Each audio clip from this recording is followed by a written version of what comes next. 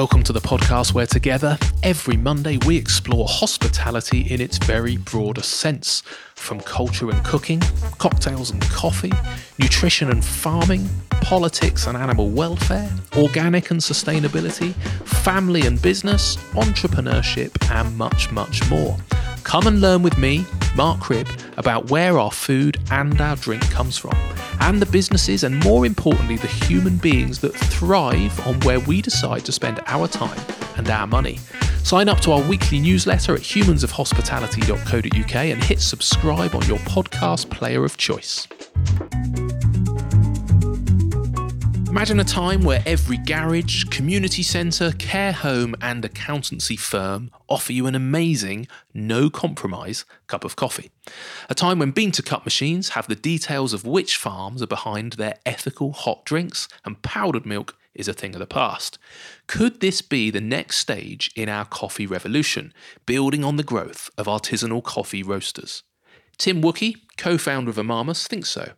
In this very competitive market, Tim is focusing on a specific niche, helping value-led businesses, from legal firms to care homes, to source better coffee. And when I say better, I mean better all the way along the line, from paying farmers a proper rate for their work and collaborating with artisanal roasters, to showing customers how to operate the bean-to-cup machines so the final cappuccino is as good as it can be. In other words, it's not ruined in those last precious 30 seconds after all of that effort. In this programme, you'll learn fascinating things about the life cycle of specialty coffee, how Jamaican Blue Mountain Mist slows the ripening process so the beans emerge with even more flavour, and why coffee specialists proudly slurp their way through a cupping session. Enjoy the conversation. Tim Wookey, thank you so much for agreeing to be on the podcast. Hugely appreciated. Can you just explain to people listening where we are in the world, please, Tim? Hi, Mark. We're at my house, which is our kind of base of work, which is a bit ironic, really, because the role of our business is to improve the coffee experience in people's place of work.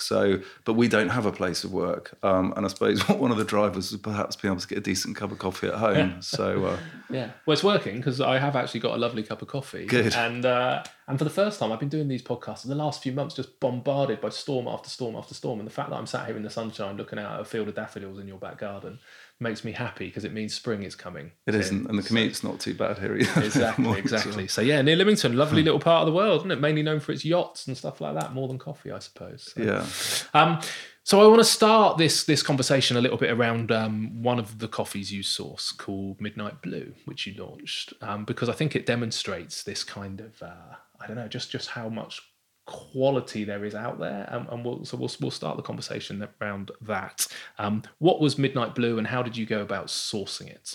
Yeah, so Midnight Blue is an idea that started years ago for me, and my wife. I'd always been interested in coffee, and we'll probably come back to that. But my wife bought me some Jamaican Blue Mountain coffee, and I had a grinder as well at the time. So I sat down, and I had a place in Surrey at the time, and sat in the kitchen on a Sunday morning, and I was looking at these beans, and I was kind of excited about them, and I ground them carefully. I sat down with the papers. It was pre-kids when we could do that, and I knocked up this coffee, and it was just delightful. It was like nothing I'd ever kind of drunk before. It was so silky and smooth in the carb and full of bright acidity, and just the world seemed a better place at that point. And I thought, do you know what? If coffee can really create this experience, I'm sure there's more we can do with it. And it just piqued my interest, and I wanted to look into this and find out, why does this coffee taste so good? And I think Jamaican Blue Mountain is kind of a good starting place because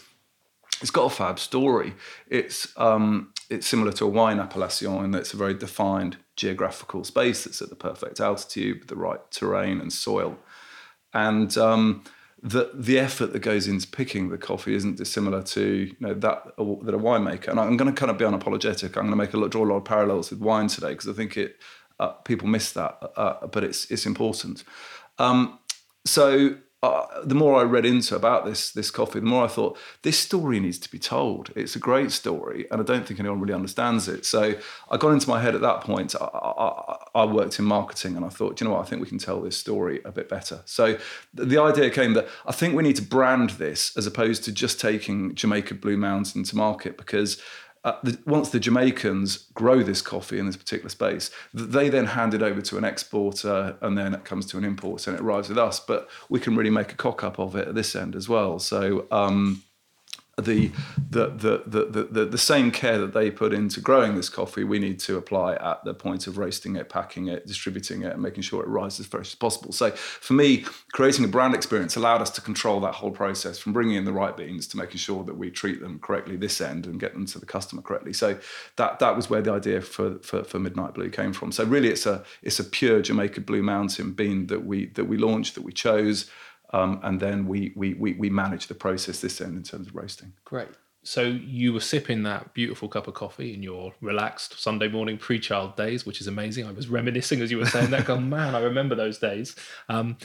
What is it that's so special about it then? When you actually went and did the research and went, okay, why is this so different? Yeah, what's so special about those beans? What, in terms of the taste, or that? No, as in what are they doing differently as to where they're sourced, how they're grown? Why is it such a special, cup of coffee compared to any other coffee? Yeah, sure. So, just like wine, it's the volcanic soil that it grows. The Caribbean's it's volcanic, so it's extremely mountainous, and there's a particular band around the mountain. So the higher reaches of the mountain, they're too treacherous to pick, and probably too high as well, because all coffee's grown in an area called the Bean Belt, which is between the two tropics, so around the equator.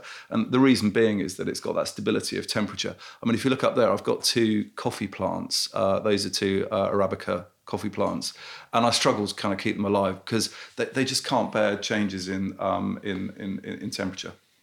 So there was a very defined area, geographical space that was the perfect growing environment.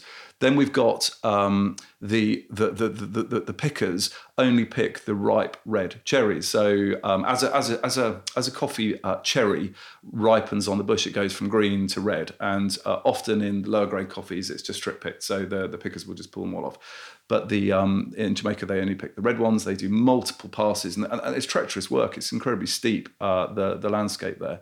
And then when it comes back to the processing plant, the people sat at tables with little lights above the tables, literally flicking it one bean by one bean across from one side of the table to the other, and they're removing any defects from there. So they'll often lose 30% of the crop in that kind of very, very slow process. But what it does mean is that we get a perfect sized, perfect bean with absolutely no defects, which is really important because bean size and bean density is very important when it comes into the roaster, because if we've got lots of different size, shape and density of beans in the roaster, then they respond differently to the temperature, and then they work differently.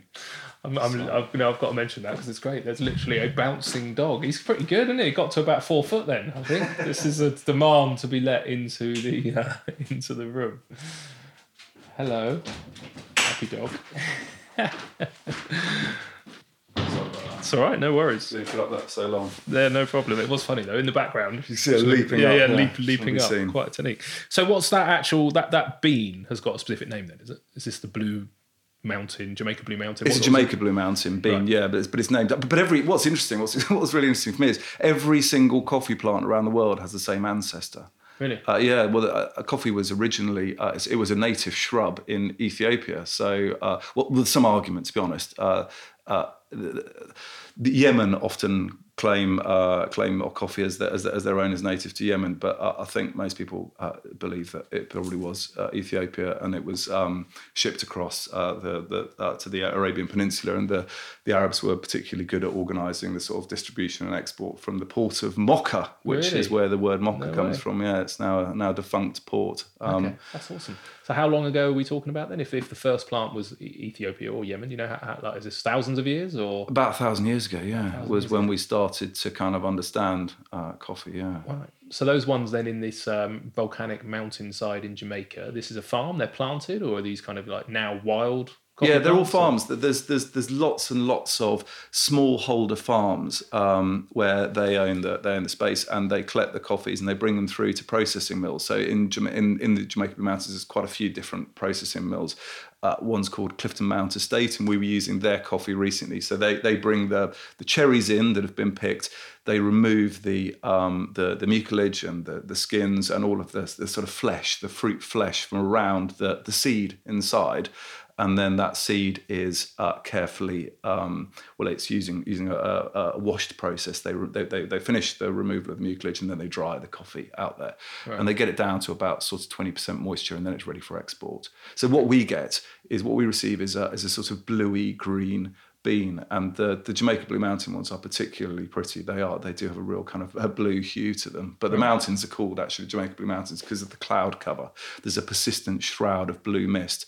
And just going back to your point about the blue mist is helpful because it slows the ripening process down by up to 30%, which means that those particular cherries just develop more flavour. Right. The reason I'm smiling is that I just, we were chatting before we even started recording this, but that I love people's obsession and their geekiness, and isn't it amazing that, the volcanic soil, the mist, the nuances that go into creating something, because there's lots of good coffee in the world, but the very best, just those tiny little details that make such a difference are fantastic, especially that so many are created by nature. Again, when we were chatting earlier about the tea and the little mite that comes out and eats around the leaf of the tea tree, and then that tea tree releases some enzymes, and there's all these things going on in nature, which is way beyond what we can do as kind of human beings, isn't it? You can't make a mountain misty to improve your coffee. No. You've got to rely on that. So how did you go about sourcing that then? You clearly, did this start, you drank a nice coffee, you got on Google, you flew over there and had a look? Or I think it was probably from London, from Selfridges or somewhere like that. But I did, when I went back to get it again, I looked at the coffee sat in these kind of big silos, and I thought, well, how long's that coffee been sat there? I've got no idea when this has been roasted. It's exposed to air. And I just thought, we can do this better. Right. So if we control the process end to end, so green beans last about...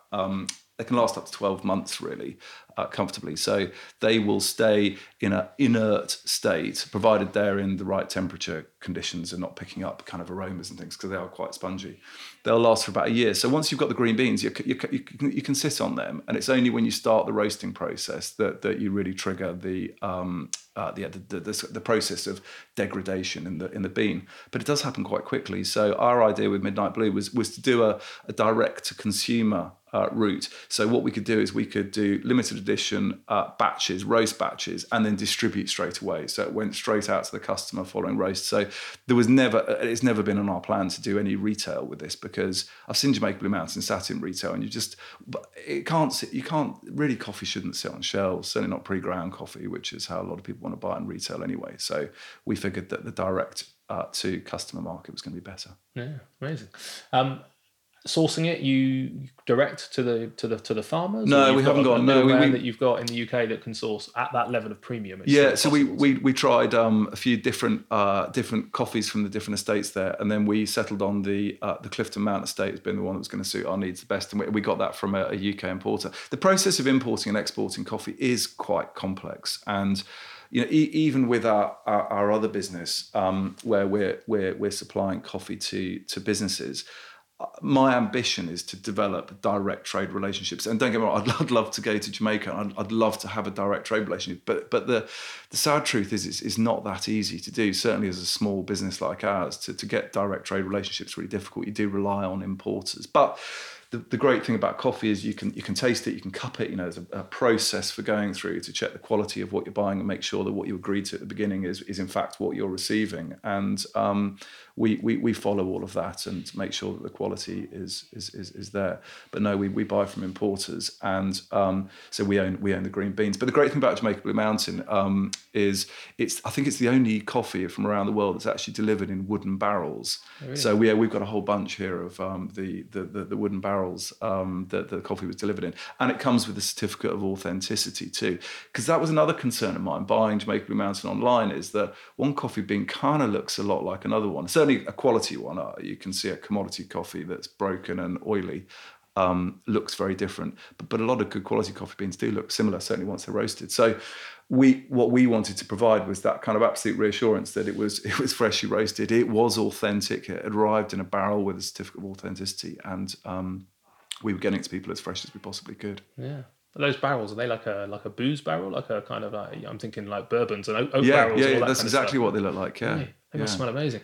Yeah, can you use them for making drinks? Well, you know what? They don't smell amazing because they're not carrying roasted coffee. Yeah, and green coffee smells vegetal. It's a completely different experience. Yeah, it wouldn't be quite the same as. I was chatting to a rum distiller last week in Portsmouth. Funny enough, he's got the incredibly painful job of waiting 3 years for his first aged rum to be ready. So he's got it in a fort in Portsmouth, and he's just patiently waiting for this. It's in old bourbon oak barrels from the US, basically, and to pick up some of the flavors, and of the oak and the bourbon and all that kind of stuff. But imagine having to wait, just look at it for 3 years, and he's got another one which is going to be a 5-year, and an even better one which is waiting for his 60th birthday, and that's 8 years away. And I was like, well, that's a patient game, isn't it? At least we can roast coffee. Well, many beverages, don't they, like whiskey and wine, they benefit with age. Coffee, roasted coffee certainly doesn't benefit with age. It's at its best really, within the first few weeks after roasting. So sounds like it's an amazing amount of work going on there around picking the beans at just the right spot, sorting them by hand, wooden barrels to distribute them. How much more expensive is that therefore as a raw ingredient to purchase, say, than you kind of run-of-the-mill coffee? Is it like 300% more, 10%? What's the kind of price difference? It's a huge difference. It's kind of it's probably 100 times more expensive for us to buy than a kind of more regular coffee.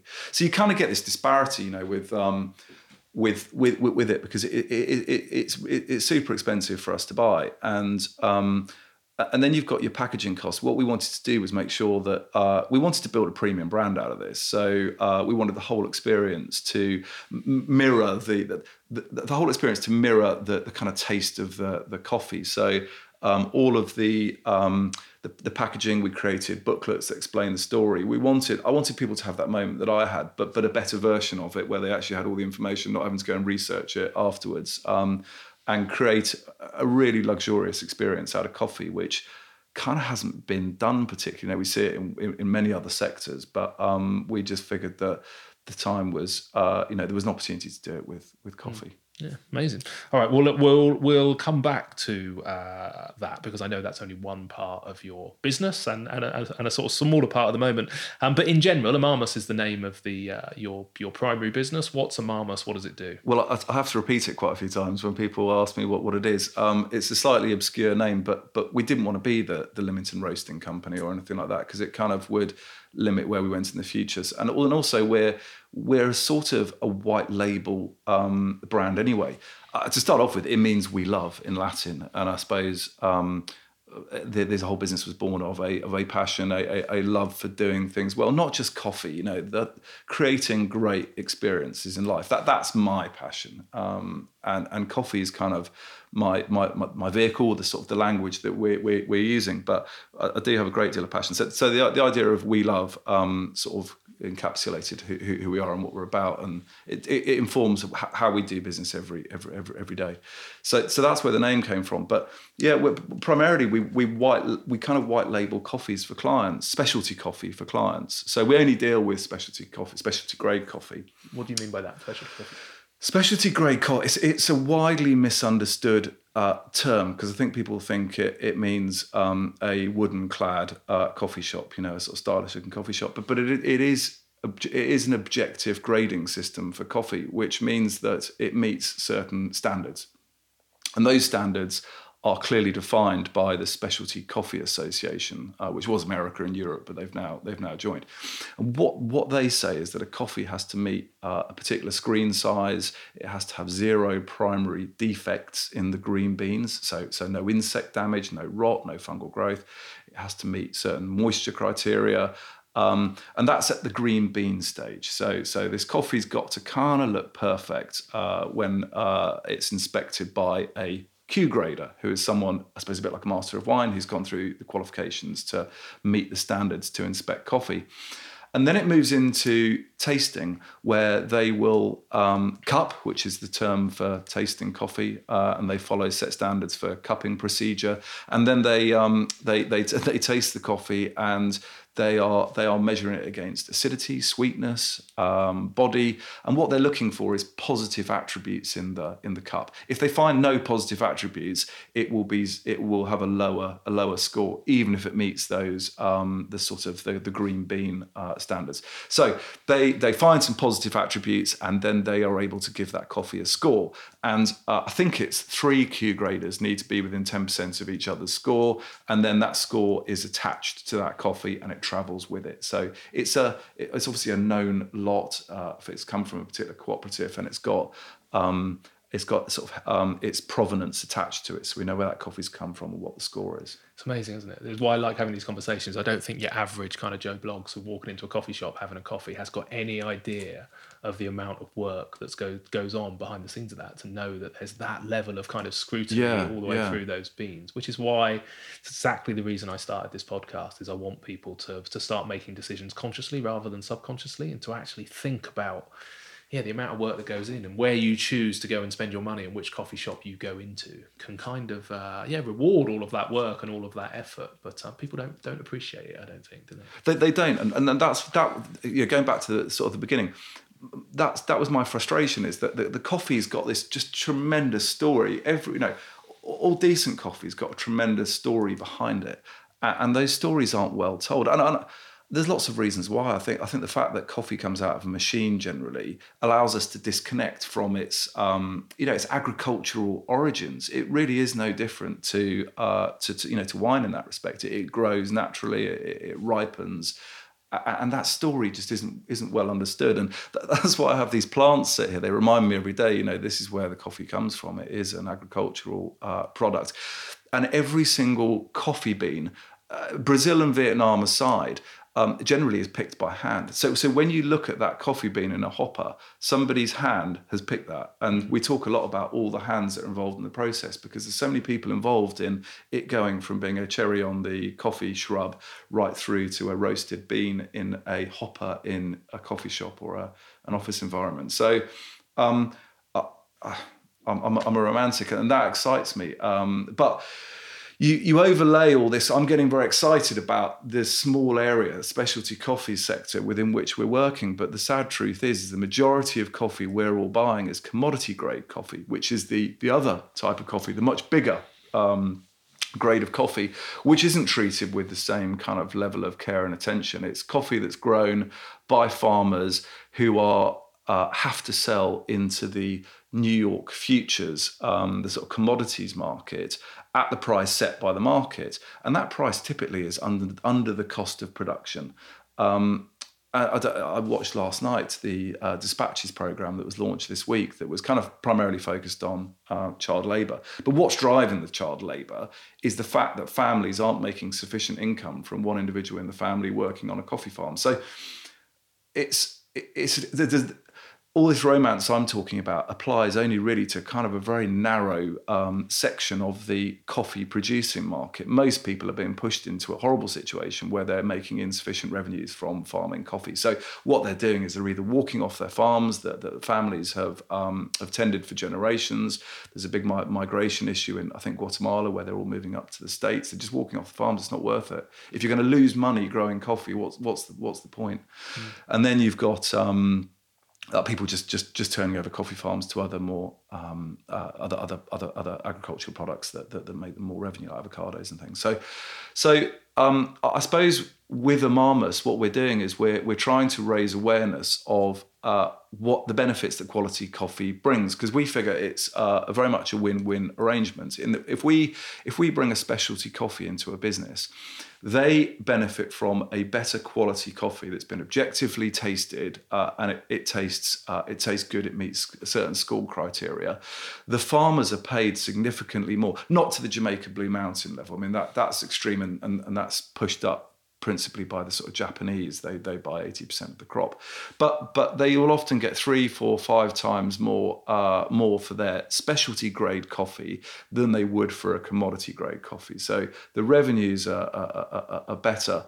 And the whole system starts to work, because at a ground level, the farmer's able to pay their employees better.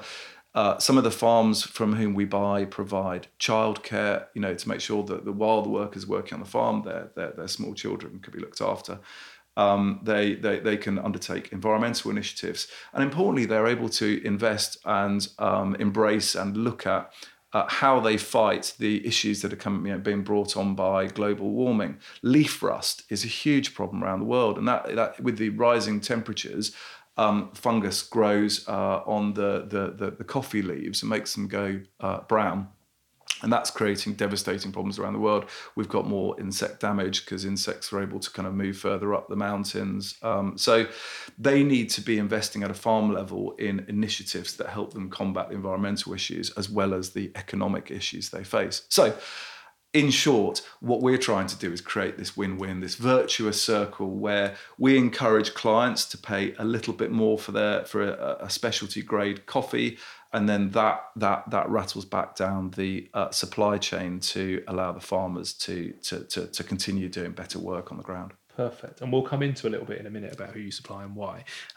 But just to step back in a couple of ways, two ways. First of all, specialty coffee, how much, from a consumer perspective, how much of the coffee we're drinking on the high street is specialty coffee? Any of it? If you've got a specialty coffee shop, and I use that word carefully because they will talk about the coffee and they will probably talk about the cupping score of the coffee, then you're probably drinking specialty coffee. But the majority of coffee that's available to us isn't specialty coffee, no. Okay. And then going back to that scoring process, and I don't know what these guys are called who do it, but this is done at source. Is this at a farm level, or the farmers push all their coffee into some sort of middleman in the Caribbean or wherever they happen to be in the world? It's not done in the UK, I take it. No, it's done right the way through. So they will score the coffees on the ground at a farm level. So they will take samples of the green beans and they will roast them using sample roasters, and they will cup the coffee at the farm level. And then that's when people are able to auction and buy the coffees with a particular score attached to those coffees. Now, clearly, transportation can affect coffee. So when the coffee lands in the UK, it's also cupped by the importers, and they match the score against that which was attributed at the farm level. And provided those two scores meet up, then they're comfortable to distribute that coffee to UK roasters. Amazing.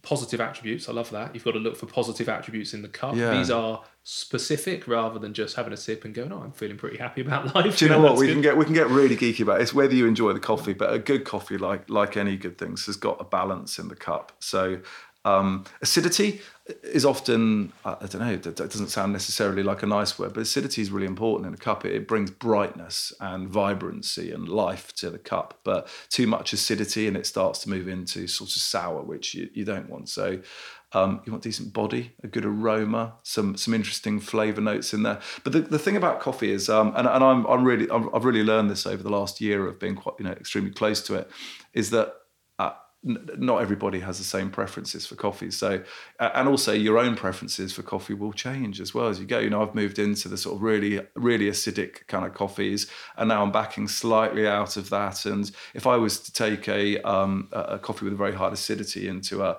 more traditional style of firm, they wouldn't even know it's coffee. They'd say, "Is this a fruit tea you've brought me?" It really tastes very, very different. But the great thing about what we do is we're buying from all different regions. So if we know they like a deeper, darker style of coffee, then we can go to a Sumatran or somewhere that's got the kind of more earthy, smoky notes. Yeah.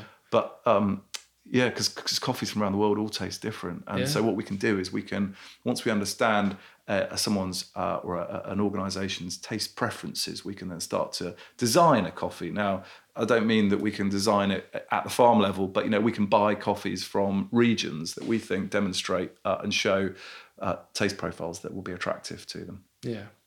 I'm kind of thinking, how deep do you go? Because we've obviously done some of this cupping process and then the blends of coffee. And do you use a single origin kind of coffee, or do you start to blend to get kind of other nuances and other flavors and all that kind of jazz? But you're looking at all of that.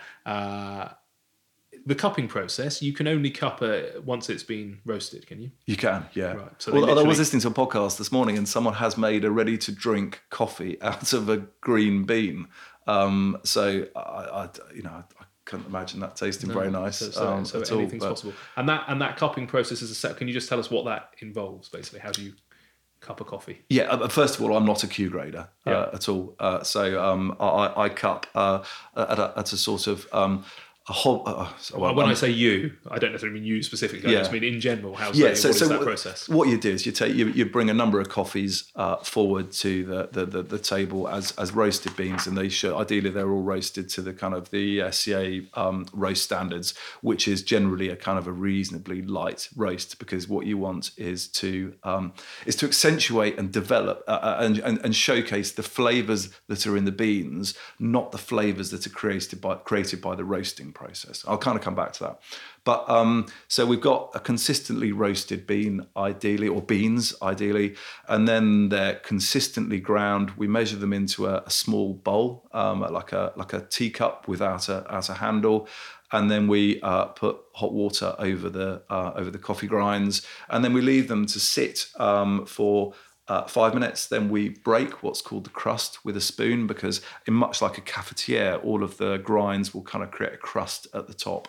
So we break that, which allows the sort of majority of the remaining grinds to drop to the bottom, and wait for about 11 minutes. And after that, it's simply a case of getting a spoon, dipping it in and slurping. And what I learned was that the more noise you can make, the more professional you look, but I suppose more importantly, the more flavors are released in across your nose, because a lot of the flavors in coffee are the kind of the volatile compounds that you're trying to release, because your nose has got a lot of the receptors for flavors. So you're looking then for the differences in the cup. What you find in the cup are there any defects in the cup? Is there any problems with that coffee? And then objectively, how do those coffees taste? What do you like about them? You know, what's working well, and how might you use them? And so first of all, you're looking for defects and problems. Then you're perhaps looking for what the flavor profile is. And then you might, if you're looking at developing blends, you might be looking for a particular coffee to introduce into a blend. So one of our popular espresso blends that we distribute has got specialty Ethiopia, Sumatra and Peru in it. And each of those coffees brings something to the espresso party. A bit like, I think of it as music. So like the Ethiopian brings the treble, the floral, the high notes to the espresso blend and some of the aromas. Then the Sumatra brings the bass, the low levels, the kind of earthiness to it. And then you've got the Peru that's kind of got the chocolatey mid-range. And like music, like anything, if you've got that kind of balance, then it works well in the cup. Amazing. That's a great analogy. I like that. Yeah. Okay. So have you had examples where you've kind of, agreed a coffee to import it, you've done the cupping and then actually it's come and it's been very different at that second stage where it arrives, or has that been? No. Do you know what? I mean, that brings up an interesting point around the sort of trade arrangements. So with the Jamaica Blue Mountain, we did buy that direct from an importer. But at the moment, we've been running a year. We're a small business. And as I alluded to earlier, direct trade relationships are very, very difficult to develop. There are more platforms coming forward. There's one called Algrano that it would be great if we're working with them in the future, who kind of broker direct trade relationships and allow smaller roasters to do that. But right now, it's kind of impossible for me to run a business on the ground here and manage the sales function, the kind of quality control function of existing clients, installation machines, and be going out to origin to source coffees. It's just not possible. So we buy usually via the importers and via the roasting network with whom we work. So they take a lot of that headache out from you, but what you don't get is that direct relationship with the farmer. That is exactly where we want to go in the future. I would like to be, I want direct farm trade relationships, because I believe that's the future. That's where we can really control the process end to end. But as a small business at the moment, we can't jump from kind of A to C. We got to step up B first and build our business to give us the opportunity, the resources to be able to kind of take the business to the next stage, which is where we'd like to go. So no, in answer to your question, the importers typically manage that process for us. Yeah, perfect. And having been in business, for 16, 17 years now myself, and we always try and end up trying to do everything ourselves. We employ our own bakers and our own butchers and stuff. And then I don't know, I get to the point in the end where I go, everybody's really good at their niche, and if you can find a really good importer who has got, and that's their business, and they have got the time to go out there and travel and cup and import and all that kind of stuff, sometimes it is just a more efficient process. But like you, I suppose it's that dream of being out there in a 4x4 driving around a coffee farm, kind of meeting the local guys making it. But anyway, you alluded to it then. So the next stage in this process is the roasting stage. Having really good roasters. So in a similar way, you're not roasting yourself here, but you work within a quite a tight niche within the market, I guess. Can you just explain a little bit, I suppose, of the difference of where a lot of coffee is roasted and how you achieve the kind of level of detail that you need at that level of the journey? Yeah, so we work with a network of specialty hand roasting partners. So the ones we're working with at the moment, as you can imagine, being a smaller business, are reasonably local to us, but our ambition is to build a network across the UK, because it's quite simple. There's about 430 independent roasters in the UK. It's really flourished. Lots of people have just down their tools and gone, do you know what? I want to roast coffee for a living, and they turn up every day at their roaster and they create beautiful coffee. But many of them are only roasting 1, 2, 3 days a week. So there's capacity in the independent roasting system for us to support them and bring in additional kind of volume. And they don't need to worry about the sales arrangements. They don't need to worry about the training. They don't need to worry necessarily about the packaging, particularly because we deliver all of that. So we work very much in partnership with our roasters. Now, I know how to roast. I've been out to Annecy with the SCA roasting camp, and at a very basic level, I really understand the roasting and the process that goes into it, as much as I need to be able to talk to clients about why a coffee might be working for them or not, and to really have that partnership relationship with our roasters. But they're the ones that show up every morning, because they're the ones that are just absolutely obsessed with the roasting part. So what we do is we want to find those roasters who have that obsession with working with great coffees and getting the absolute best out of the coffees they're working with, and then we can present them on to our clients. Yeah. I thought it was genius when I was researching in the last couple of days and saw that, 430 roasters, and what a great idea it is to use that existing network. And if you decide or can, given the opportunity to expand nationally, brilliant to be able to tap into that rather than roasting it all in Lymington and then trying to ship it across the country. Brilliant to be able to just, connect the dots almost, isn't it? And work with those local roasters, support the local community, the local kind of employment. So yeah, I thought it was a really good idea, and the fact there is already that existing spare capacity. Environmentally, it must be better to use existing capacity than it is to add to it, I suppose. So, I mean, we've had I've had a couple of comments of people saying you're just a middleman. That simply isn't the case. We're not just flogging someone else's coffee. What we're doing is genuinely working in partnership with our roasters. So we're there at the cupping tables with our roasters, working with them. My job is quite different to that of the roasters as part of the kind of the overall service we provide. So I sit down with a client and really understand their business, what they're looking for operationally. How is this coffee going to work in their workspace, whether it's hospitality or an office environment? Do you run lots of meetings? Yes, we do run lots of meetings. Well, probably a beans cup machine is not going to be right for you. Have you considered filter? I hate filter coffee. We all hate filter coffee until we try a good filter coffee. And then we say, I can take clients on this journey and I can say, look, single origin coffees work really well. What sort of wines do you like? And we'll talk about that. And then I'll establish what they're after. And then I'll go back to the roaster and I'll say, right, what I believe they want is this. And we'll engineer, we'll create something, we'll pull something together. And all our roasters do different things really well. I went to see a client and I kind of got it a bit wrong. I took them quite a light, fragrant samples of coffee, and what they wanted was something a lot more deep, a lot more punchy. They wanted a higher roast level. So I'm able to just swap out roasters there and go and talk to another one who I know does that really well, because you can't just ask one roaster to do something that it's like art. You can't ask an artist, I want you to copy this guy.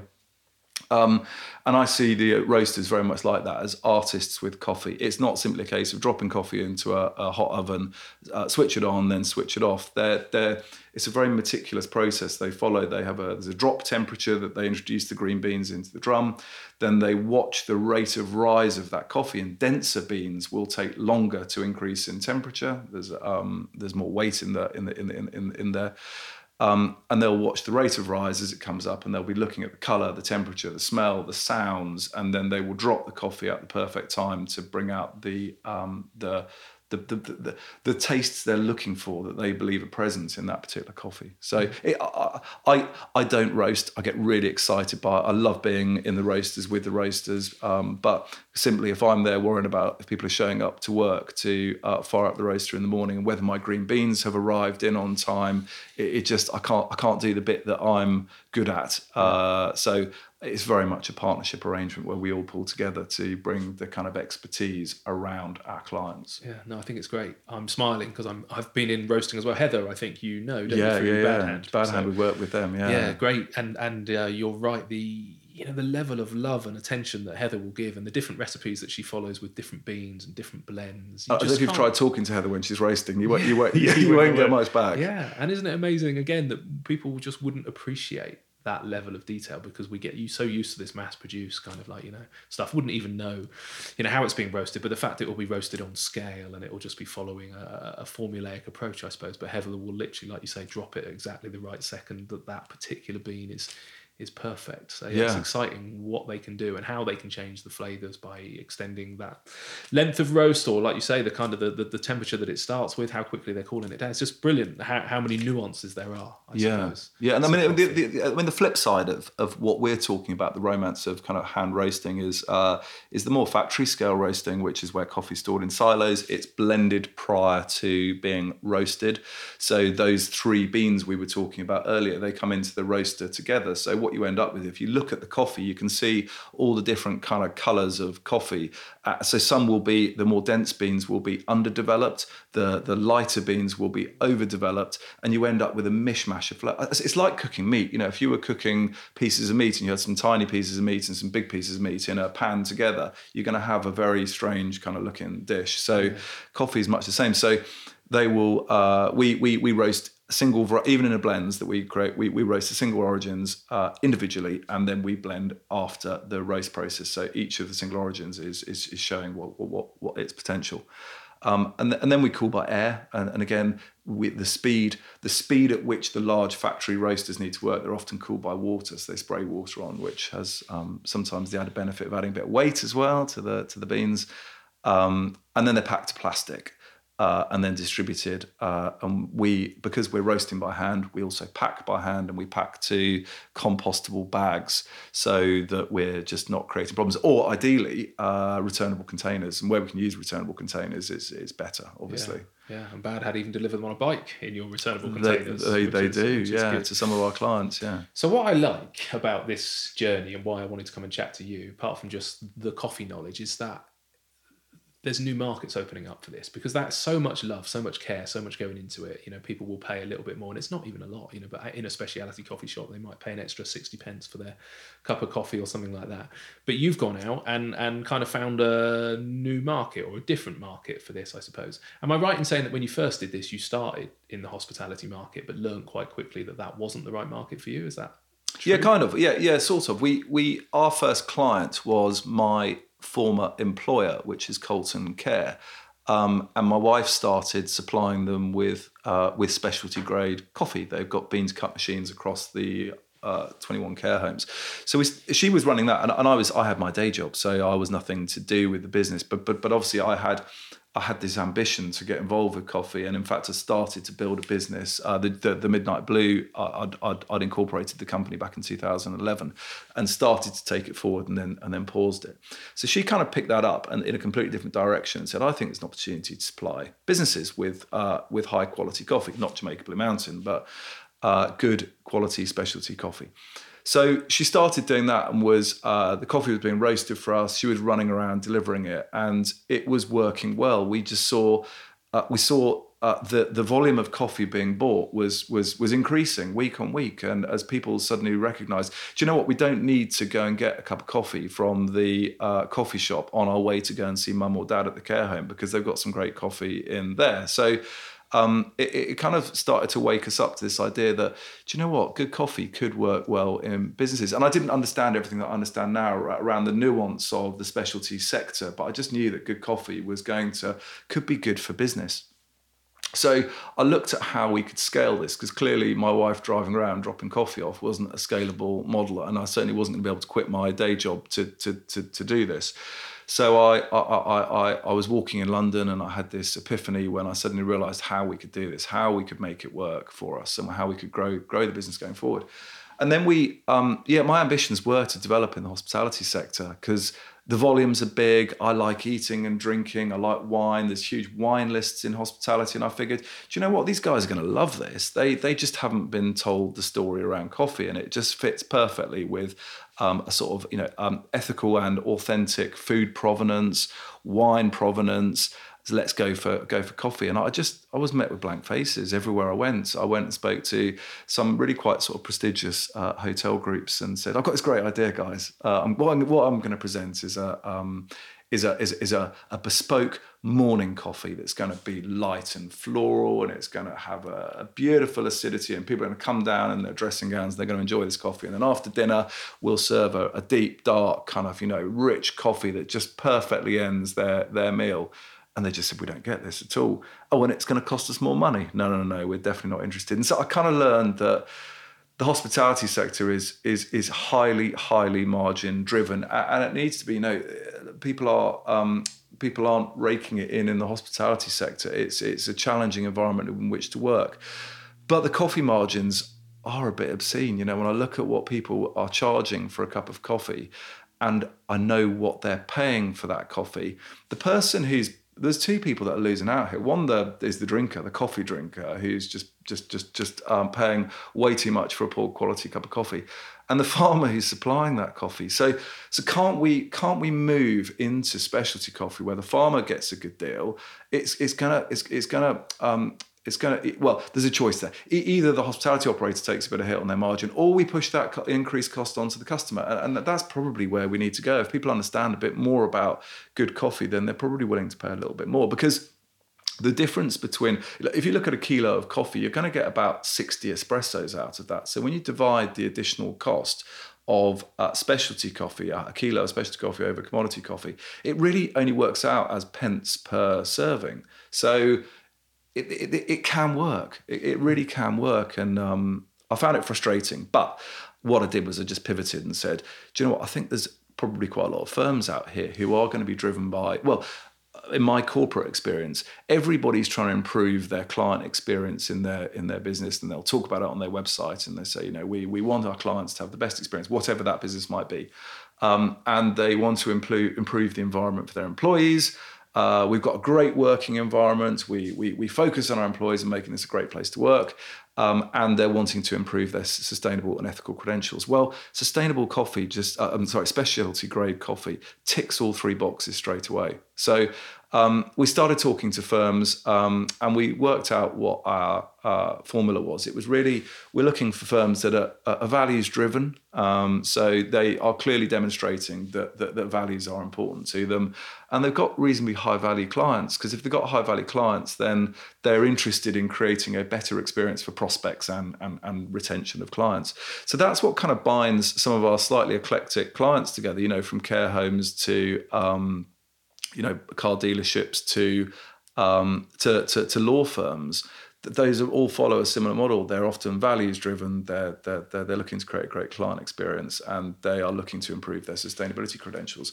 Because the great thing is, if we're buying a specialty coffee for a particular client, we can identify it right back to origin. And like I said earlier, we're kind of a white label business. So this isn't about, we stock a Marmos coffee. It's about, we are X firm. We care about the client experience, and we have therefore sourced a coffee with our partner from Monte Benito, a small farm in Colombia, and we believe it's great. Let us know what you think. Let's start that dialogue around coffee. Let's enjoy coffee and talk to people about it. And then we figure that customers are going to say, do you know what? If this firm puts in this much thought into the coffee they're serving us, they're probably, the rest of their services are going to be pretty good quality too. Yeah, 100%. And it's interesting, how Well, in many ways, what a relief it is. God, I think about the number of meetings that I would get invited to, and I would deliberately have to make sure that I took my own coffee or kind of turned up with one, because you could pretty much guarantee if I was going to see my accountant or my solicitor, or whoever it was, that the coffee would be shit. And you turn up with your own. But it is changing. I was in the Land Rover garage a couple of days ago just getting my car serviced, and they've literally built a coffee shop, a barista, in the garage, and a proper barista machine, and you could sit there and you could have a decent coffee while your car was getting serviced, and you think. Yeah, I just purely on a selfish level, it was exciting. But you're right. If you can encourage them to go to the specialty coffee, just to move up a level, so the benefits to the farmer and the ethos and the ethics and everything else behind the scenes, and the story that can be told, through point of sale. We distribute to our clients tasting cards, and the tasting cards sit in a meeting room, and they explain where this coffee's come from and what people should find in the cup. Because whether someone really likes that coffee or not, it's interesting to see. This is what I should be tasting. Do I taste it? Then the whole thing becomes a lot more experiential, a lot more interesting. So, nice. Yeah. Do you feel that where you've sort of learnt that on hospitality quite early on, and I defend the hospitality industry slightly, I suppose, in the fact that we actually do only sell specialty coffee, but I don't think people always appreciate, when you look at the margins in coffee, the margin is great, but actually you're still talking about maybe £2.60, £2.80 or whatever for a cup of something that you sit there and the customer sits there for nearly an hour with their mate, and you've got to serve that coffee, the barista that's made it, the KP who's washing up the cup, the probably Wi-Fi. a chef waiting just in case you happen to order some breakfast. The Wi-Fi, the sugar, the napkins, the actual business rates and the rent and all that kind of stuff. So it is incredibly hard, even at a GP 80 to 90% margin on a cup of coffee. You've still got to sell hundreds of cups of coffee a day to be able to cover all of those costs. But you're right, the argument isn't about therefore selling rubbish coffee or good coffee. Still go to specialty coffee, but coffee is cheap even to the consumer. If you're spending £2.80 on a cup of coffee, yet you've got behind that a guy in Ethiopia who's picking those beans by hand, and then the cupping guy, and then the transport, and then the roaster, and all of those hands, like you say, every single one of those beans has been touched by a human being at some point. We still have this issue that food and drink is too cheap, I suppose, in this country. And you've just hit exactly upon it. We have this kind of price ceiling on coffee of about £3, unless you're in perhaps a hotel environment or somewhere a bit different. But people aren't really prepared to pay more than £3 for a cup. They will pay £2.50 for a horrendous cup of coffee, and they'll pay £2.50 for a specialty cup of coffee. And we've just got this kind of we're in this difficult situation where people aren't prepared to pay more. But I think it's just an educational thing. People don't understand what they should be looking for in a good cup of coffee, and I just.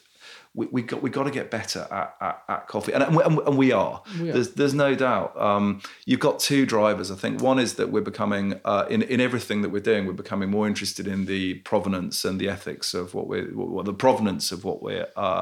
eating and drinking.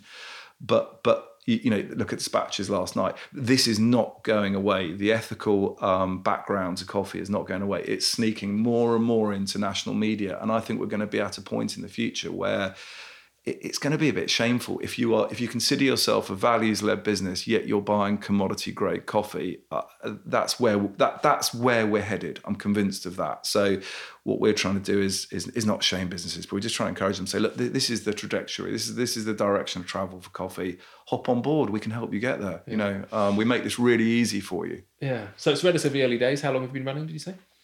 Well, the business was incorporated in 2011. We've been trading for about 4 years now, and I've been full-time involved since April. So only a year. Really it's still really early days, and I've never had such a steep learning curve in my life. I was going to say, do you still feel like you're in the kind of market research side of the business? Working out who is the client and who isn't the client. 100%. Yeah, every day I go and I learn something, and I go, do you know what? I didn't see that coming, and we learn from it. So whether it's getting our first lease arrangement away with clients, whether it's doing our first new beans cut machine, whether it's understanding more about water filtration.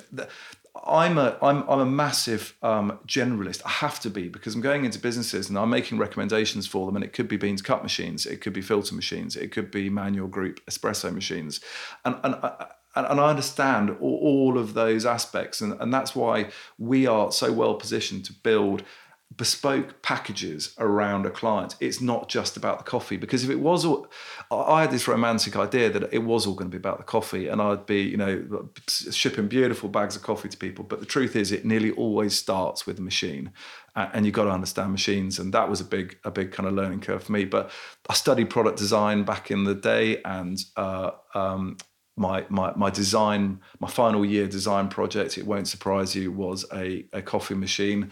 But I'm interested in how things work, and you go down another rabbit hole. We're talking about coffees and the sourcing and the growing aspects of it. When you start taking a dive into extraction and TDS and how a machine gets the best out of a coffee, it becomes really, really boring, I think, for a lot of clients, but also really interesting. And we need to understand that, because when someone's saying to me, we need a bean to cup machine, or I'm recommending a bean to cup machine, and they're saying, but I think they're horrible, aren't they? We need to be able to go back and provide that information about what compromises they're looking at versus the other options that are available. So yeah, you're right. And great that there's some obsessive crazy enough to really understand those nuances. And as a matter of interest then, so as a bit of a coffee snob, I suppose, I would go, if you're going to get a specialty coffee, get a nice, get a good barista and a decent coffee machine. What compromises are there? If you go bean to cup and you literally press a button and get a cup of coffee, what is the compromise? Well, I mean, start off with, a lot of the bean to cup machines that are out there in circulation have got powdered milk, and that's not going to create a great milk experience. But that's done for operational simplicity. The bean to cup machines are better than most people think. I did an experiment recently. I went up to one of our roasters. I took one of our smaller bean to cup machines. We sat it. It's £2,500 machine, ready to go. And we sat it alongside 10,000 quid's worth of barista kit. So a really good Fahima group espresso machine, a really good grinder, and a highly trained barista. And we did the flat white challenge, and we both pulled a flat white. Mine involved pressing a button, and his involved a lot of running around. And his was better. So here was the difference. There was a greater depth of flavour in the cup. It was a darker colour, the actual coffee. The integration of the milk was better, so it was a more kind of consistent drink throughout. But you know what? For most people, a bean to cup machine really is a kind of a good option, because they with a specialty coffee in there, they do create a better coffee than using poor quality beans. It doesn't follow that just because we've got a bean to cup machine, which we need to have, we can have poor quality beans. It does make a big difference. Yeah, fascinating, really. And no, I suppose as an operator, you kind of think, great, if I can get a bean to cup machine and I don't have to employ a human being and it's nearly as good, then that will improve margin and makes it better. But then the romance of me hearing that, the kind of tapping of the group handle and seeing the barista and all that they do. For sure, and you lose all of that. Yeah. And I'll give you a practical example around that. So we took on board a client, and there was a romantic idea that in this care home group we would bring through that we would be installing barista machines, and this was being driven by the CEO. He wanted barista machines in there, but the truth is, after 5 trips up to this particular care home where we put the barista machine in, and they were still struggling with extraction because multiple people were using the machine, they've now flipped back to the beans cup option, and you lose the romance. But a consistently good coffee is much better than a occasionally brilliant but generally awful cup of coffee, which is often what you find with manual group machines. Training is so important with those machines. I've got one in my kitchen here, and I love it, but my goodness me, it's hard to kind of really get the coffee singing. I have to, because I'm changing coffees all the time in that hopper. I'm running so much coffee through there to get it perfect, but I'll do that because I can. But as an operator, it's hard work unless you're engaged. Your team is engaged with coffee extraction, grinding, cleaning. Beans cups are a good option, or filter. No, 100%. I at home, I obviously at work, I've got £8,000, £10,000 coffee machines, baristas. I'm spoilt for delicious coffee, and I thought, I'm going to buy one for home, and I bought one of those £150 jobbies, and it was shit. Through the window there. There's my old outgoing machine that it created an awful cup of coffee, and that was about 300 quid, I think, and now what I've got is about 1,800 quid, and you kind of got to be there. Yeah, to it's funny, isn't it? Well, now at home I use a cafetiere. I've got sure. grind fresh. That's the key. Grind fresh coffee, make a cafetiere, and that's what I'll have if I'm at home. And I gave up on trying to replicate what I've got at work. But it's interesting. But that leads me actually to the other thing, is that you it makes me cry a little bit, and I have the same conversation with my team at work sometimes with it's something really simple like a beef burger, and you just look at the bun of the burger, and you kind of, I say to my team, I'm saying, look, behind that bun is a baker, and the compromise that baker makes is that he's never taken his children to school because he's up at 3:00 every day and he's in his bakery and he's making that bread, and you guys see it as just a beef burger, and you burn the bun or something. The chef burns the bun because he's turned his back and he chucks it in the bin, or I don't know, the floor member of the floor staff might accidentally knock the top of the burger off and stuff like that. So there's a lot of love and a lot of compromise, and that poor guy's, kids who maybe want daddy to take them to school, once a month at least, cannot do it. And it's the same in coffee. All of that love, all of that effort, all that hand picking and all of that work that's gone into it, and then it's over extracted, or it's served in a dirty cup, or the cup's got a chip in it, or the teaspoon's manky, or they spill it on the way to the table and don't kind of take it back and change it. And you're like, numerous human beings have put that amount of effort to get that bean to you, and in the last 12 seconds of its journey, around the globe, you screw it up, which is depressing. So how do you get over the training side, that last bit? How important is it that you've gone all that work, you've met these people, you've done it, and right at the last second? I suppose Bean to Cup solves that in a lot of ways, but have you had examples and frustrations where you've kind of almost gone, I'm not going to send you my coffee anymore because you're destroying it? Wow. We're a bit small at the moment to be able to make those big kind of or have you gone and had a drink decisions. And gone, man, I can't believe you just served me that. Well, the Bean to Cup machines, they require basic. I mean, I'm installing one. I'm going up to install one this afternoon, and the training will take about an hour to go through that. But it's all screen driven, so you can't really get it wrong. It's the barista piece that's really hard. Filter's difficult as well. People, I'll often go up and they'll say, "Okay, do you know what? You've convinced me on filter. We're going to go for the filter thing, but we want it pre-ground." And you're like, "Do you know what? We've got this far. Can't we just get you over the line and say?" And you sort of see them eyeing you, thinking you're just trying to make more money out of selling me a grinder. It's like, I'm not at all. I'm not. But it will improve the experience again, take it to that next level. So, and then if they've got grinders there, it does take a bit of bedding in, and we will keep going up. We'll keep talking to them if they're struggling with the grinder or how the filter works. Then we'll keep supporting them. But it's not that difficult. I think the real complexity comes with manual group espresso machines. Yeah. I think the other two, beans, cups and filters, which are really the kind of only three methods. I love home brewing. I love V60s. We did a project a while back with a prestigious hotel where we were using our Midnight Blue coffee as a tableside serve. So you have a choice between the normal coffee, or you could upgrade to a £10 coffee at the end of your meal, in the same way you might upgrade go for a port or a cheese board. And the guys would roll out to your table and they would grind by hand beside your table. They'd use a Chemex and they would have pre kind of warmed water, and it would all be extracted right by you at the table. It was a beautiful way to kind of showcase coffee. Yeah.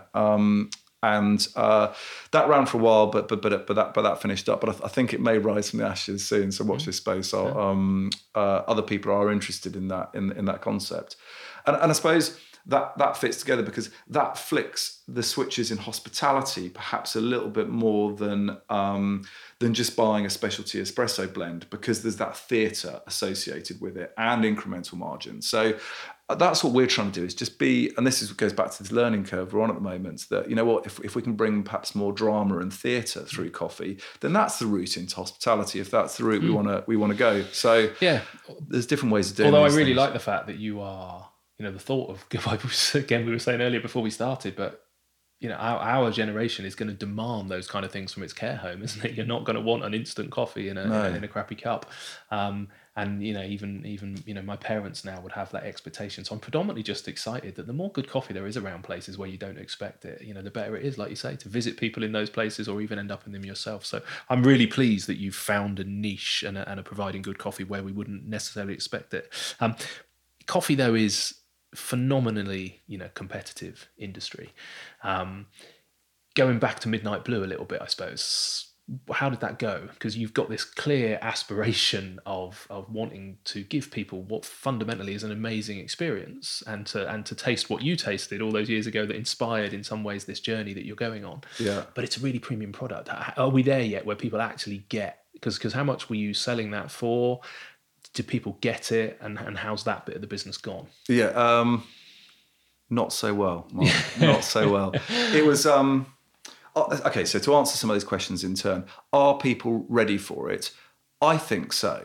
I think people are ready for it. But as is the challenge with a direct to consumer business, how do you connect with those people who are ready for it, who are interested, and who have got can afford to buy it? Because it was 80 quid for 250 grams, so it was a massive jump from anything that people were historically paying. But when you factor in the cost, what we were buying the beans for, the cost of the packaging, the cost we were paying to kind of roast it very carefully, the cost of the marketing activities to connect with the people who might be interested in that, it was just too much of a struggle. And the reality is, and this comes back to kind of, I suppose, outside of coffee, just the entrepreneur piece. One of the big things I've learned this year is we try to do too much. I'm full of ambition and enthusiasm, but there's only one of me, and I've got a fabulous team supporting me. But these types of initiatives need me. So were we to make that brand, and we are it's on hold, it's not gone away. We're going to make it happen. But the truth is, you can't launch two businesses at the same time using shareholder funds. And I'm not interested in investment at this stage. I got some investment from my business partner, but we're not interested in taking on board venture capital funding. We want the freedom to do things the way we want to do them. So what we did was we put it on hold and focused more on the Amama side of the business, because that in time will generate cash, and then we can choose to start to move some of that cash back into launching Midnight Blue. But yeah, it was hard work. To be successful, it needed me to be out there pounding the streets, talking to hotels about the opportunity, to be running events, to allow people to try the coffee, to kind of have that experience. It needed a lot of creativity and a lot of effort, which I would love to have put in. But the truth is it was still more of a gamble than perhaps the Amama side of the business. And someone's got to kind of pay the mortgage and look after the family. So Amamas is the priority for the time being, and we'll come back to Midnight Blue. Yeah. Great learning, as you say. And it was the same, we again chatted earlier, Jennifer from Canton Tea, and the kind of, hundreds of pounds, if not thousands of pounds per kilo of some of the best teas in the world. But that couldn't be her market, though there's an appreciation, and that was the trigger, and that's where the love and the understanding of where tea comes from. And maybe the ultimate dream would to be in that market. Yeah, you've got to pay the bills. And yeah, that's the way it is, I guess. Yeah. That kind of focuses a little bit on the business side, I suppose. With all of that love and all of that romance and all of that kind of stuff going on, at the end of the day, this has got to be a business. And rather than a lot of startups where it's just, one-man band and you're out there, you did actually start with a proper structure. You've got an FD and a chairman. Can you just talk a little bit about the fact that you're not just doing this on your own, I suppose, and what was the motivation in that? Was that because you'd had a career before this? Because a lot of people end up in hospitality because, almost by accident, it's a little pop-up. They buy a little street food wagon, or they're down at the market and they start. What do you think you learned in your career that meant you approached this with a little bit more strategy? My career was built in the marketing agencies in London, and what I enjoyed in that industry was the collaboration. It was working with great teams. So, for example, we would be working for big clients, wine clients. I was working with mainly in the booze sector, and I was the account person. So I would look after the clients and really understand what it was they wanted to achieve. And then we'd have a strategy team who would put together the strategy. And then we'd have a creative team who would put together the creative ideas. And then I'll gather all those together and I'll go and present them back into the clients. So what I wasn't a good drawer and I wasn't desperately good at strategy. So I needed a great team of people around me. And that was, I've always understood that. I know what my strengths are, but more importantly, I know what my weaknesses are. And I needed the right team of people to make a business successful. I didn't want to just run this by myself, and nor could I. So I recruited in people with very specific talents. And John, who's our chairman, used to be my client many years ago. Then when we sold our marketing agency, I did some marketing consultancy, and he collaborated with me on a consultancy project. And we've got on really well. And he said, look, if you want any support in the future, I'd love to get involved. And he's really good at the detail. He's like a steady hand on the tiller with our business. And so I can go running around being as creative as I can, and he'll just kind of keep us on the straight and narrow a bit more. And I speak to him like every single day. We all work remotely. So he's based down in Horsham. Our general manager, Susie, he's a superb administrator. She came through my brother-in-law, who said, I know this is amazing, because I said I need someone who's brilliant at administration. We need someone who really can get every single kilo of coffee from A to B, and there's never a problem. And he goes, I know this girl who's amazing. She had a board level HR role. She went and had kids, and then came back and is in a job that she's not particularly enjoying. So we got her involved, and it's amazing because she works from home. We talk on Skype most days, but she's got that flexibility to build work in with her own personal life. So she joined us, and she and my wife typically look after the operations and the sort of managing existing clients. I focus on sales and coming up with new creative ideas in coffee for clients, and then John and I collaborate on that. And then we've got David, who's our sort of part-time finance director, who's been CFO for quite a few big firms, and he brings real structure to the management accounts, because if you haven't got a clear structure to your business, then and a clear path and where you're going, it's unlikely to be successful. And if I was by myself, I wouldn't have made it to where we are now. So it's been fun. Our plan is to grow going forward. We probably need to build in the sales support for me, because I'm doing a lot of the sort of the meeting the clients, the specification. I suppose it's a grand term, but sort of consultancy. So talking to them about trying to understand what they need, and then making recommendations, and then looking after installations where I can. If it's a complex machine, if it's barista machines, we'll use our supply partners to do that.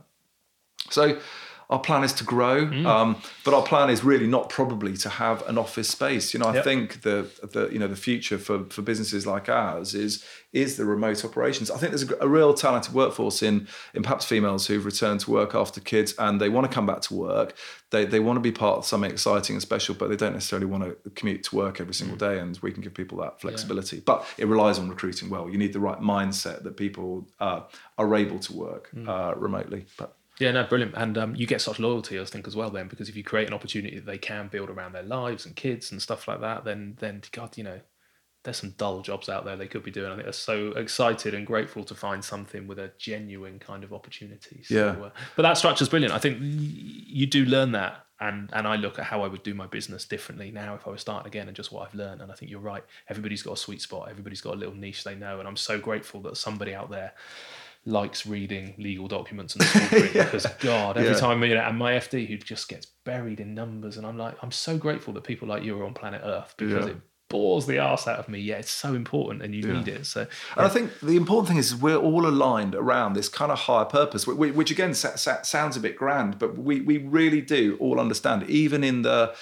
day-to-day of what we're trying to achieve. It's really simple. It's better coffee for better business, and that sounds a bit trite, but it really is what we're about. Better business means better business for the farmers on the ground in the coffee lands, as well as better business for our clients. And so every day we're all driven around that same purpose. How can we create better experiences through coffee and a better kind of world, in which we're operating? And because we're a new business, we've got the freedom to do things the way that we think are right. And that, for sure, everybody, all of us are all motivated by that same common purpose. And it also helps make decisions. So, for example, we're looking for other partners to bring on board, because clients are saying to us, do you do tea? And we're like, no, I don't really know much about tea. I know a bit more after listening to the Canton, your episode there. But so we're looking for, and by having that kind of higher purpose means that the first question we ask is, are you ethical and sustainable in terms of how you go about doing your business? And they say yes. Right, let's try some of your products. And the same, we're looking at biscotti biscuits, because so often we just see single plastic packaged biscuits in meeting rooms, that are just generic and horrible looking. So why can't we take something a bit more authentic and handmade? So we're just talking to a local supplier here, actually, which hopefully we'll be announcing shortly.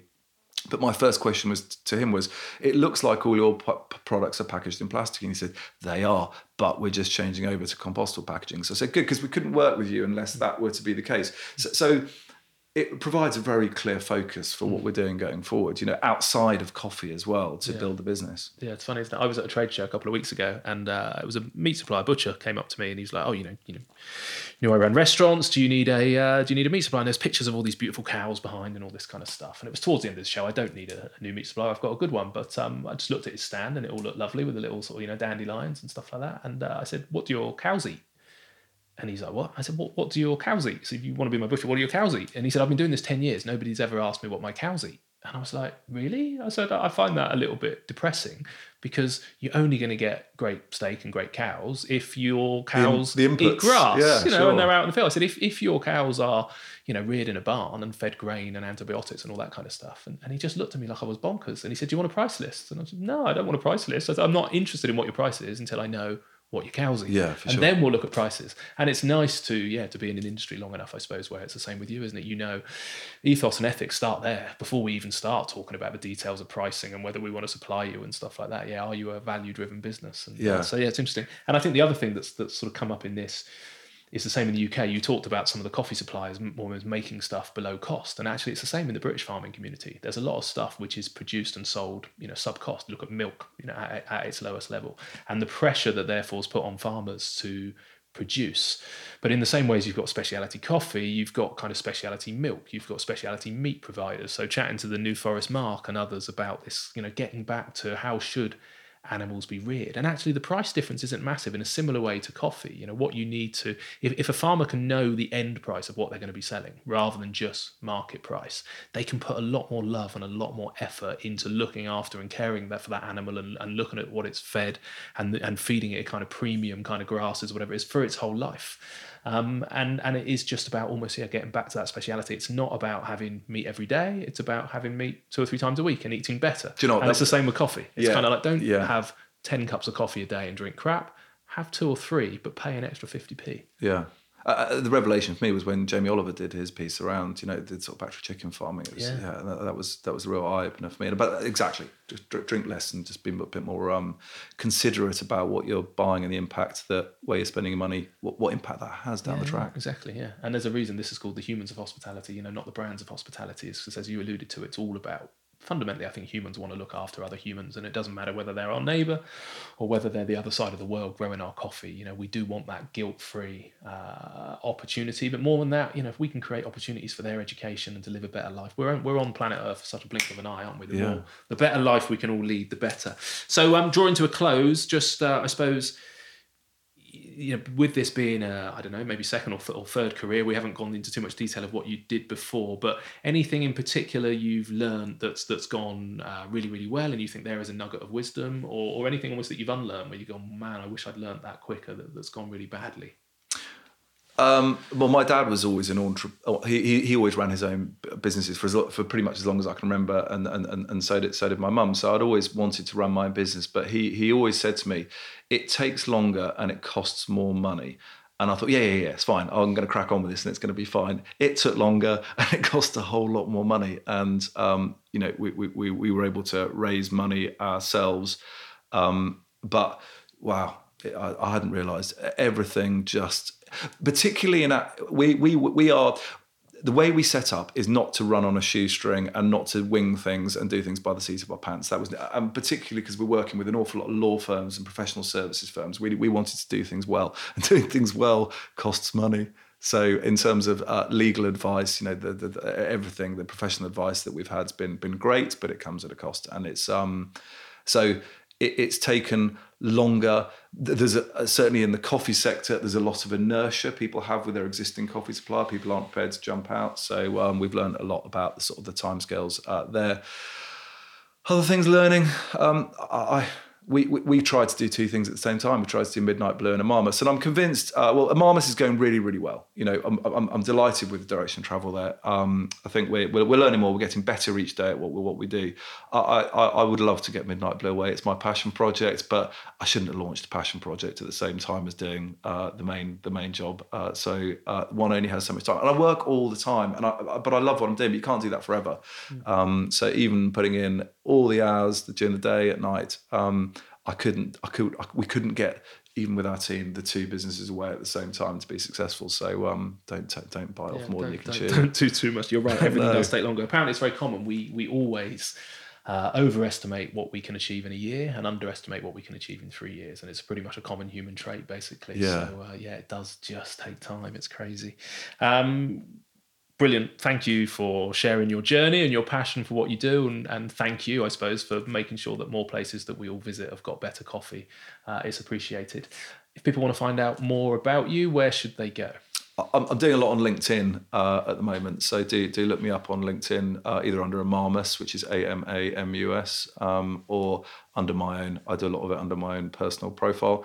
And we've got a website, amamus.coffee. So take a look at that. There's a bit more information there on what we do. But thank you, Mark. Thanks for coming down and chatting to me. No worries, perfect. Really, I will put some links. I've seen you very active on LinkedIn, actually. So I will put some links on the show notes that will go with this episode as well. So humansofhospitality.co.uk. If people go there and just type in Tim, I think you're the first Tim I've done into the little search bar. You will come up, and we'll put some links through as well. But good luck. Keep in touch, and thanks very much. Thanks, Mark. Cheers. Bye.